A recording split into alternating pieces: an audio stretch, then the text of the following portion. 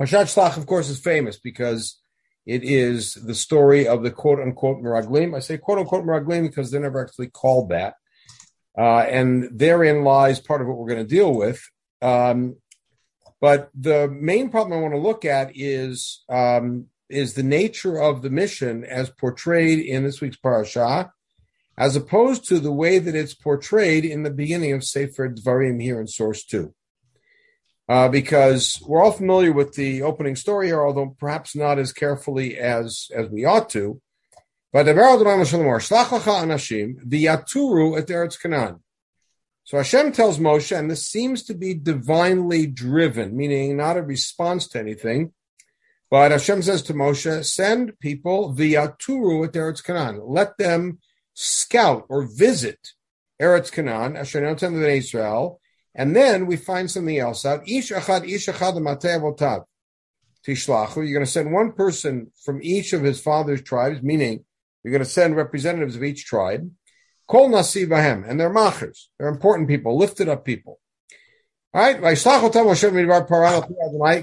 anashim, Hashem bnei Yisrael hema. Moshe, that's exactly what Hashem told him, which is they are all important people. They are heads of Bnei Yisrael that he sends. And then we get the list of their names.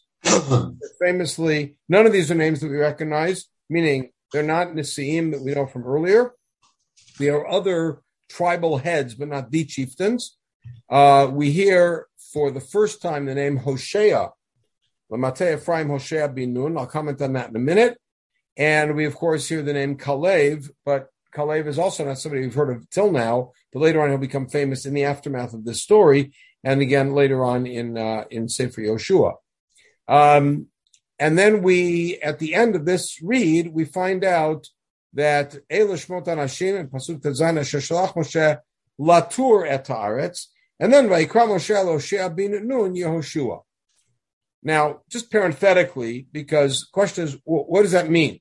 Does that mean that his name was Hoshea the whole time?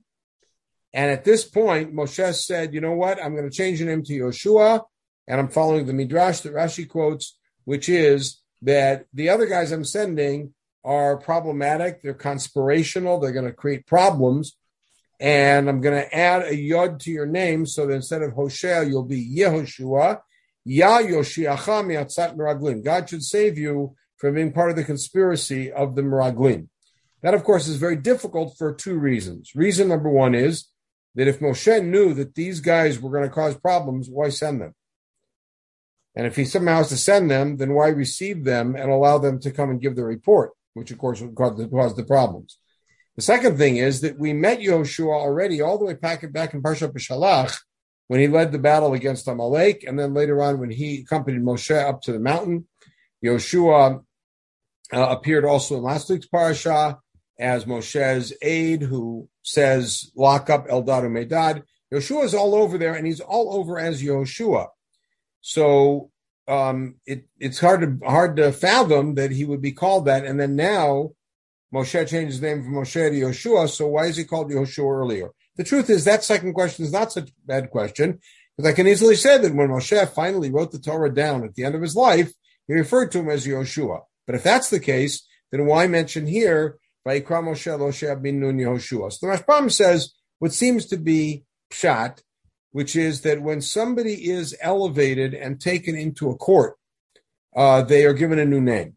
The two examples that he gives are Daniel, who gets the name Belshazzar, and by the way, Hanan and Mishael Azariah also get the names Meshach, Shadrach, Abednego, and if you know any gospel music, you know those names. And of course, Yosef, who is Yosef, becomes Tzafnat Paneach. And the idea is that when you enter a court, you get a new name. By the way, Moshe Rabbeinu himself is a good example of that. Moshe was not his name, but God called Moshe when he was brought into the palace.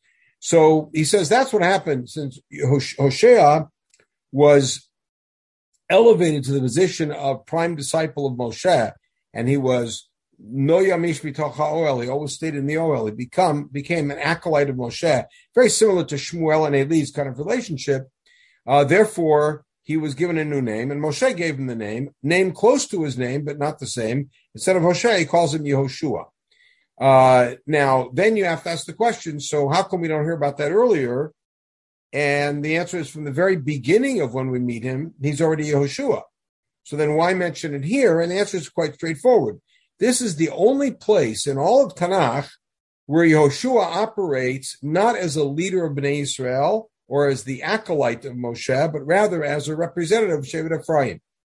So if you go into the genealogical records and look for somebody in the family of Nun whose name is Yehoshua, you won't find him.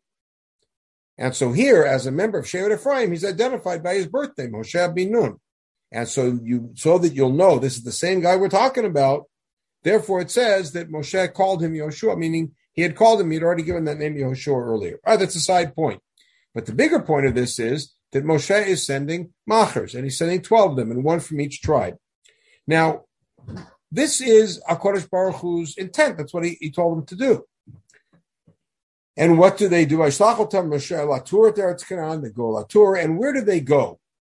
First of all, what does he ask them to do? He asked them to find out about what kind of land it is, what kind of cities they have, but more is this a place with trees? What kind is it? A fat land? Is a good land? All right, keep that in mind because we're going to analyze that all of that information together. They return from scouting the land, and by the way, when they go, they go and scout the land, and they go all the way to Rehov. Rehov, which is on the way to Hamat, is all the way up in Syria, which means they go from Kadesh Barnea, which is, shall we say, a little bit below the current border between Israel and Egypt, about halfway between Eilat and Gaza, about 10 kilometers south of there, maybe. That's what we think Kadesh Barnea is. They go all the way through the Negev. They go all the way to the north, to Rehov, which is on the way to Hamat. And not only that, but now more details. One of them goes to Hebron, the singular. It could be the whole group. It could be one singular. Famously, Kalev goes to Hebron. We hear a description of Hebron, and we hear about the giants that live in Hebron, the huge people that live in Hebron, who play a role later in the story. And then they come to Nachal Eshkol, and they cut a cluster of grapes, and they bring them back along with figs and pomegranates. We'll talk about why they brought those specifically. All right, and then they should know it's called Nachal Eshkol because of the Eshkol, the cluster of grapes that they brought. And they return from Tur Haaretz, and they come to Moshe and Aharon, and they're about to give the report, and of course from there things go south. I'm going to deal with the report, the part that went south, but the first part is, we've come to the land, it is Zavat, Chalav, Udvash, and here's the fruit to prove it. That's the first part of the report. The rest of it is we saw the giants and Amalek and the Nephilim and Okay, and we're all familiar with that. We've dealt with that in another shiur. But I want to look at what their mission and what their the contours of the mission, who was sent, why they were sent, and what should have happened in this mission and what went south. So it seems from a simple read of this that this mission is not a spy mission. Reason number one, the word spy is not here. Like there's a different word used, which is latur, which is, again, to scout, to visit. Second of all, who sent? 12 machers. One from each tribe. And which tribe does not have a representative sent? What's the one shevet that doesn't have a representative here? You all know it. The answer is Levi. Levi. Why doesn't Shevet Levi have a representative here? So the simplest, and by the way, and where do they go to? They go every corner of the land. From the bottom to the top, it takes them 40 days to traverse the land.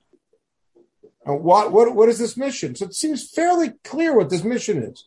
This mission is not a spy mission. They're not going incognito. They're walking through the land, machers walking through the land, at the end traipsing out with big things of fruit, carrying them on their shoulders, the sticks, because they're there to scout out the tribal lands they're going to get.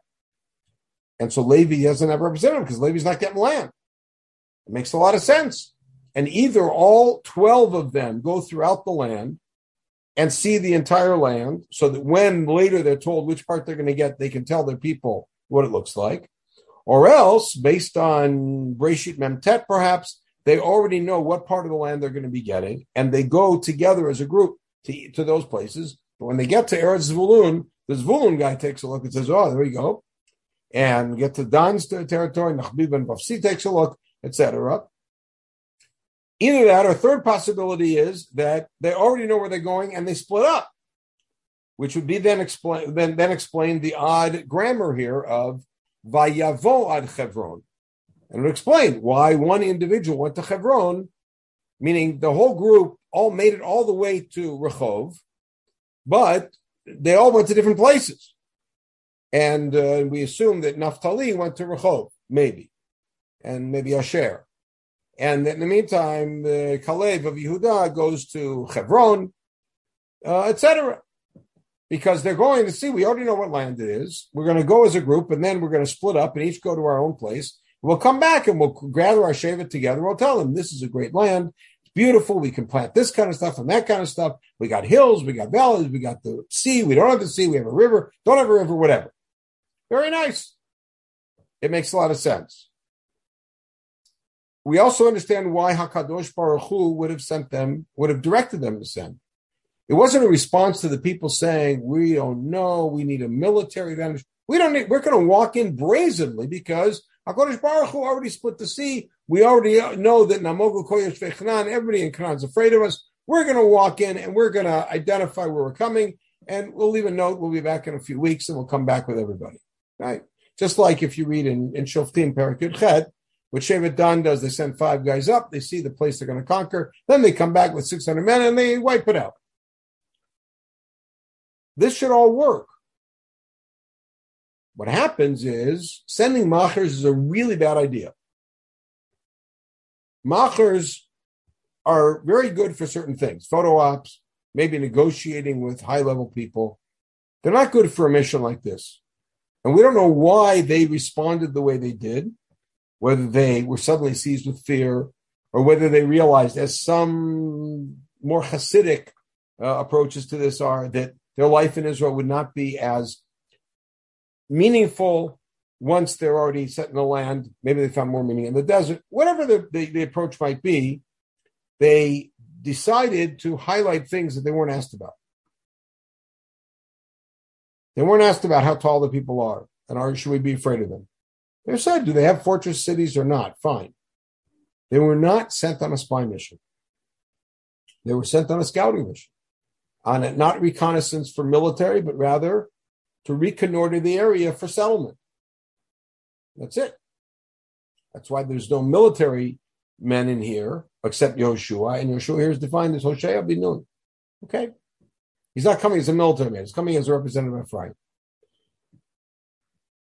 The mission is working fine. They come back and give their beautiful report, and they bring the fruit. By the way, parenthetically, why did they bring that fruit?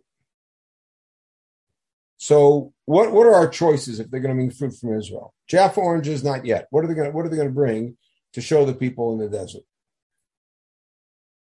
We have 7 choices. What are they?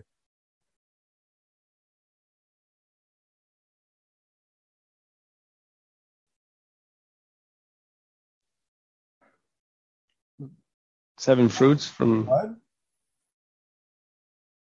Dovi, say it. What? Yeah, I mean, the 7 fruits listed in Eicha. Yeah. Eretz Israel is praised, and therefore we'd think they bring chita, seorah, gefen, tenav, rimon, shemen, and dvash. Okay, so why don't they? Well, first of all, chita and seorah, it's too late in the season. They've already been harvested. Plus, it's not going to be very exciting. Why not zaitim? Zaitim are one of the 3 principal crops of Eretz Yisrael. Dagan, tirosh, v'yitzar. Why don't they bring zaitim? The answer is because zaitim aren't ripe yet. Like a student of mine continually reminds me that I taught him, you cannot understand Tanakh if you don't know the world of Tanakh. And to understand anything about agriculture, you got to know the seasons. Olive harvesting is in November. This is happening in the summer. The olives aren't ripe. There's nothing to bring back. Yeah, don't come see my backyard in October, November. It's not pleasant. Right, but at the end of November, right? They just, I mean, we don't harvest them. It's just too hard. They just fall to the ground. Okay, but that's when they're ripe. Yeah. So what's left? We got rid of the 2 grains and zaitim. What's left? Gefen, teina, rimon, and dvash, which is tamarim. They only bring 3 of them. Why don't they bring dates? So you're probably familiar with the phrase that's like bringing coals to Newcastle. Bringing dates to the desert is like bringing a bucket of water to the ocean. That's all there is in the desert is date trees. Oasis has date trees and water. So dates aren't going to excite anybody. So they bring the three things, the grapes and the figs and the pomegranates and the figs and the pomegranates, which they don't have access to, that are very exciting, that are right now in the summer. And they bring them so that people can see it. Beautiful. All right. Parenthetically, one other thing about the grapes. Why did it take, this is my Chaver, Howard Lavoda suggested it a long time ago, and I think he really knows what he's saying here, and in general, that why did they have to have two guys carrying poles with the grapes? Grapes just aren't that heavy. I'll ask you a different question. How could they walk around the desert with the grapes? What happens to grapes in the desert? Dry up. They become raisins. So his suggestion is that what they did is they actually took the dirt and they brought the whole vine with the dirt under it. And they carried it, which kept it fresh for a while in the desert. And that's why they needed two guys to carry it. All right, just a horror on the side. Not germane to the shir, but just an interesting point. Doesn't fit the icon. What? Doesn't fit the icon. Doesn't fit the icon. It does solve the Orla problem, but that's a different issue. In any case, this is the difficulty in this parsha. It's not a spy mission. Now, it's not an inherent difficulty until it goes sour, but the real difficulty is right here. When Moshe Rabbeinu begins to retell the story of the last 38 years, at the beginning of Sefer Dvarim, this is right at the beginning. Adonai Elohei Avotechem Yosef Alechem Kachem Elef Pamim V'Rachetchem Kasher Diber Lachem. That's the end of what we learn on Monday, Thursday, and during the week before Tisha B'Av, right? Eicha Esal Levadi Tochachem Masachem Brivchem. All right, so when we learn on Shabbat, we don't like to start there, so we cut a pasuk earlier. We start with Yud Aleph. All right, and now Moshe tells the following story, and he tells two stories in this piece. And both of these stories are told very differently than they're told in the original place. Tell me which story this is. Moshe says, how can I possibly take care of all of your burdens and all of your fighting and litigation? You're so many people.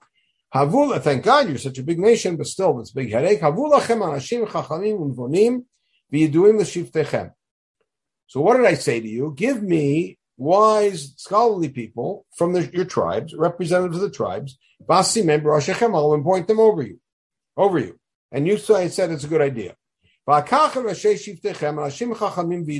took these leaders, well-known men and wise men. I appointed them over you. Now, where do you know that story from? And whose advice was that? Like Yitro. That's Yitro. And it's not I came up with the idea and I said it to you and you liked it. Rather, Yitro saw me answering everybody's questions, and he said, Lo tova davar sherta. I said, it's not a good thing that you're going to do. You're going to wear out, and they're going to wear out waiting in line. Here's what you do. And he said, Atata chazeh, famously, and you appoint judges. Now, Moshe's not trying to take credit for something that's not his, because guess what? When Sefer Dvarim is given to the people, so is Sefer Shemot. They know the story. So what's he trying to do here? So let's continue and look at his telling, and we're going to see the other part, which directly hits on our parsha.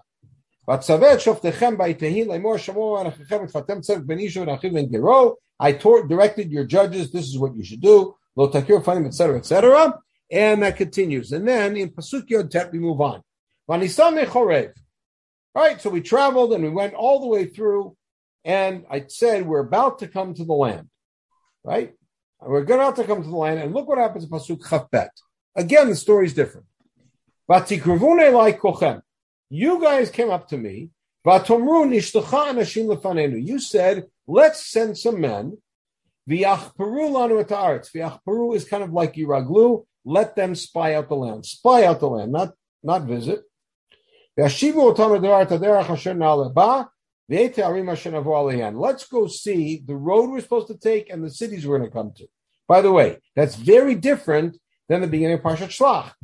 Because in the beginning of Parshat Shlach, not only is it Hashem's idea, which he says to tell Moshe to choose and send people. It's not the people's idea. Hashem tells him, Latura ta'aretz, they should visit the land. But also the questions that Moshe asks them to answer are about the nature of the land, and is there trees, and is it a fat land, and are the cities fortress? Here the questions are, what road should we take, and what kind of cities are we going to attack? And notice, by the way, the symbiosis. Moshe tells them, give me some judges, and you like the idea. What did you say? Tov hadavar.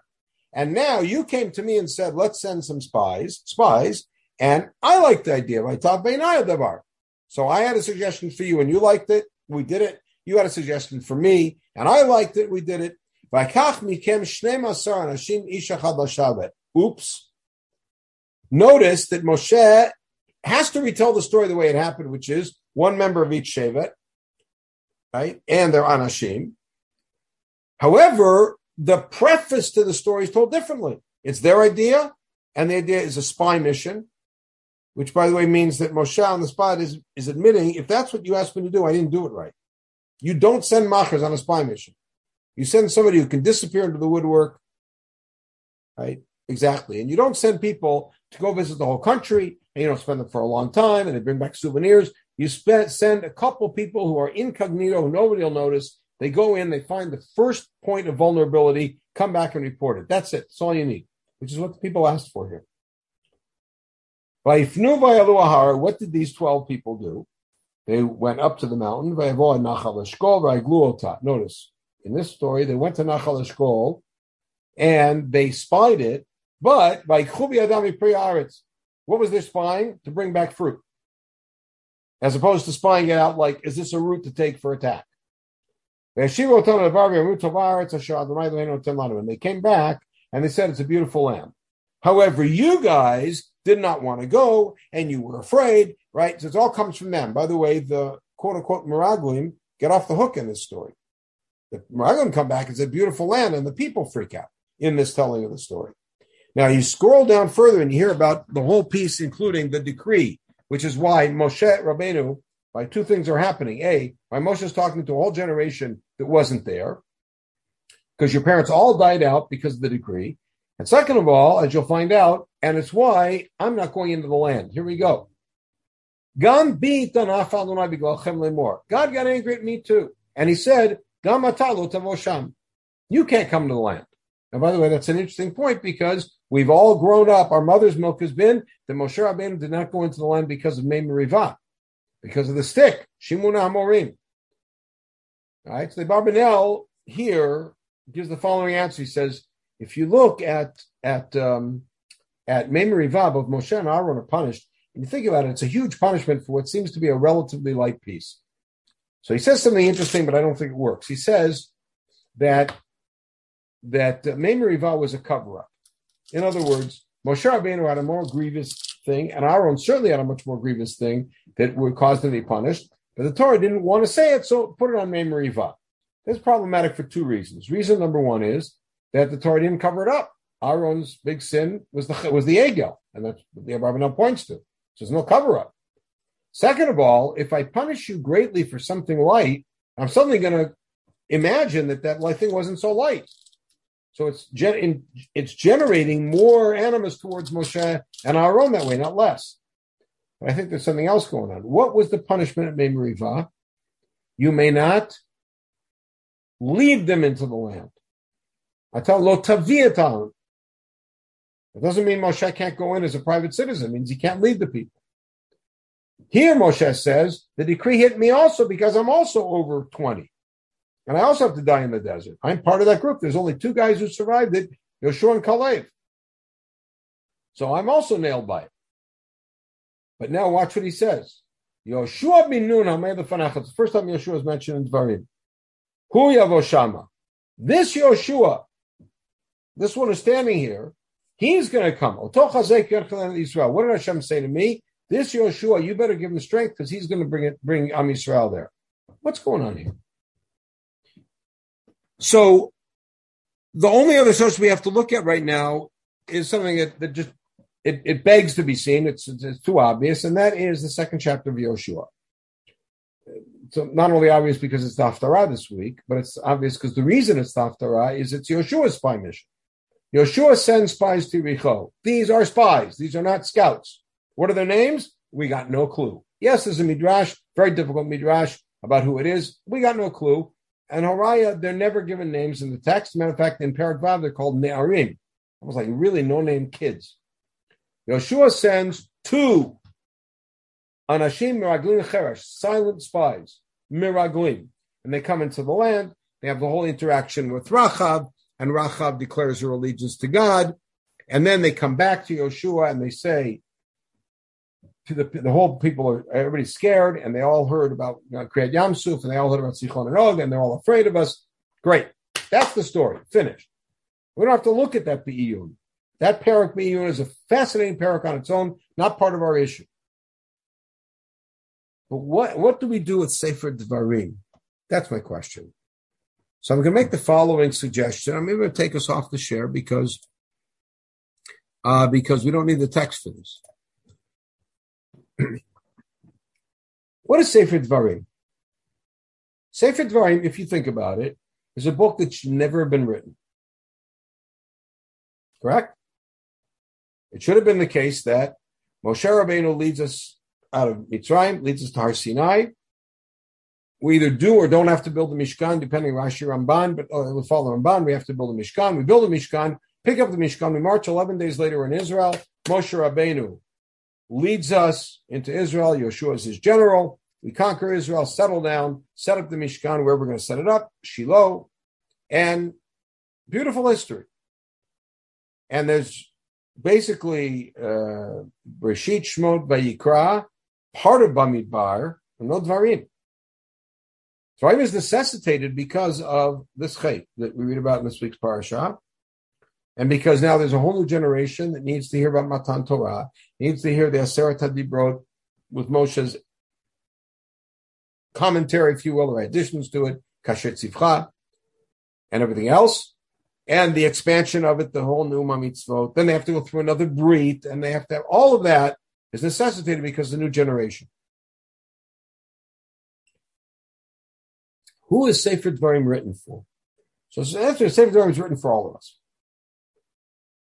Who is Sefer Dvarim said for? So I'm going to suggest something, and I do not mean it in its fullest sense. Sefer Dvarim was said for everybody. But I think that there was one particular target in Sefer Dvarim, target audience, who was more important than everybody else. And that was Yehoshua. Here is Moshe, and by the way, Yehoshua, as we see throughout Sefer Yehoshua, as much of as a fearless leader as he is always obsessed almost with imposter complex. Who am I? Who am I to Moshe Rabbeinu? How could I possibly fit in his shoes? And so it starts here. But Moshe is teaching Yehoshua something, including Moshe is teaching Yehoshua about his own mistakes. Moshe deliberately sets up the story of the judges. And even though we all know that it was Yitro's advice and he's not keeping it from everybody, he tells it differently because he wants to juxtapose it to the story of the Meraglim. He presents a great idea that the people agreed to, which is to have great, knowledgeable machers, leaders, well-known people, people of name, people of note, one from each tribe, many from each tribe, to be the judicial leaders, to be the leaders of the nation. I can't do it alone. You guys are a huge nation. Leaders. That's you move from tribe to nation. You got to have a much bigger leadership. Fine. And it works well. And by the way, the first command he gives them is, don't be afraid of anybody. You're a judge, you don't be afraid of anybody. Fine, that works as a judge. Then he tells another story, which is the story of the 12 guys he sent. But he tells the story the way it should have happened, not the way it did happen. He says it should have been a spy mission. If we're going to send anybody, it should have been a spy mission. And as a spy mission, who should it have been? A spy mission. Not like I did with judges. Should have been a couple of guys, quiet, incognito. Come back and tell us what's going on. Instead, I made a mistake. What was my mistake? I sent 12 big guys. Now, if you remember in that passage, at the end of that story, it says, and even I can't go into the land because of that. Who's going to go into the land? Yoshua. Yoshua is standing there listening very carefully to all these words. What is Moshe communicating to Yoshua? Let me tell you what a spy mission should look like. It should look like what I just described. Not like I did. Moshe is saying, my inability to enter the land, the fact that you're going to be the leader to enter the land is all because of this mistake that I made. Is that I ended up taking 12 of these important guys and sending them on this mission. And even though that's the way HaKadosh Baruch Hu told me, we should have done something to either lower the profile or modify something, because what ended up happening blew up in our faces. And the result of that was the biggest tragedy in our history. You have to realize the consequences of the Egel were nothing compared to the consequences of Chet HaMeraglim. The consequence of the Egel is a few thousand people died. It was terrible. It was held over our heads for a long time. But the Chet HaMeraglim means there was not one single person, save two, who left Mitzrayim as an adult, who remembered Mitzrayim, who remembered Kriyat Yamsuf as an adult, who walked into Israel. Everybody else had to get it from their parents. A powerful thing. So I believe that what Moshe Rabbeinu was doing here in Sefer Dvarim is he is, shall we say, atoning for the errant agency of Parshat Shlach and instructing Yehoshua how to do it properly. I'm not going to the land, and this is why he says, I'm not going to the land because Hashem got angry with me because of this story, because of this event. Therefore, Yehoshua, I'm letting you know how it should go. Don't treat them like judges. Don't treat them like big, important people. This should be something that's done incognito, and Yehoshua learns his lesson very well, and he sends two very quiet people into Yericho, and the rest, of course, is history.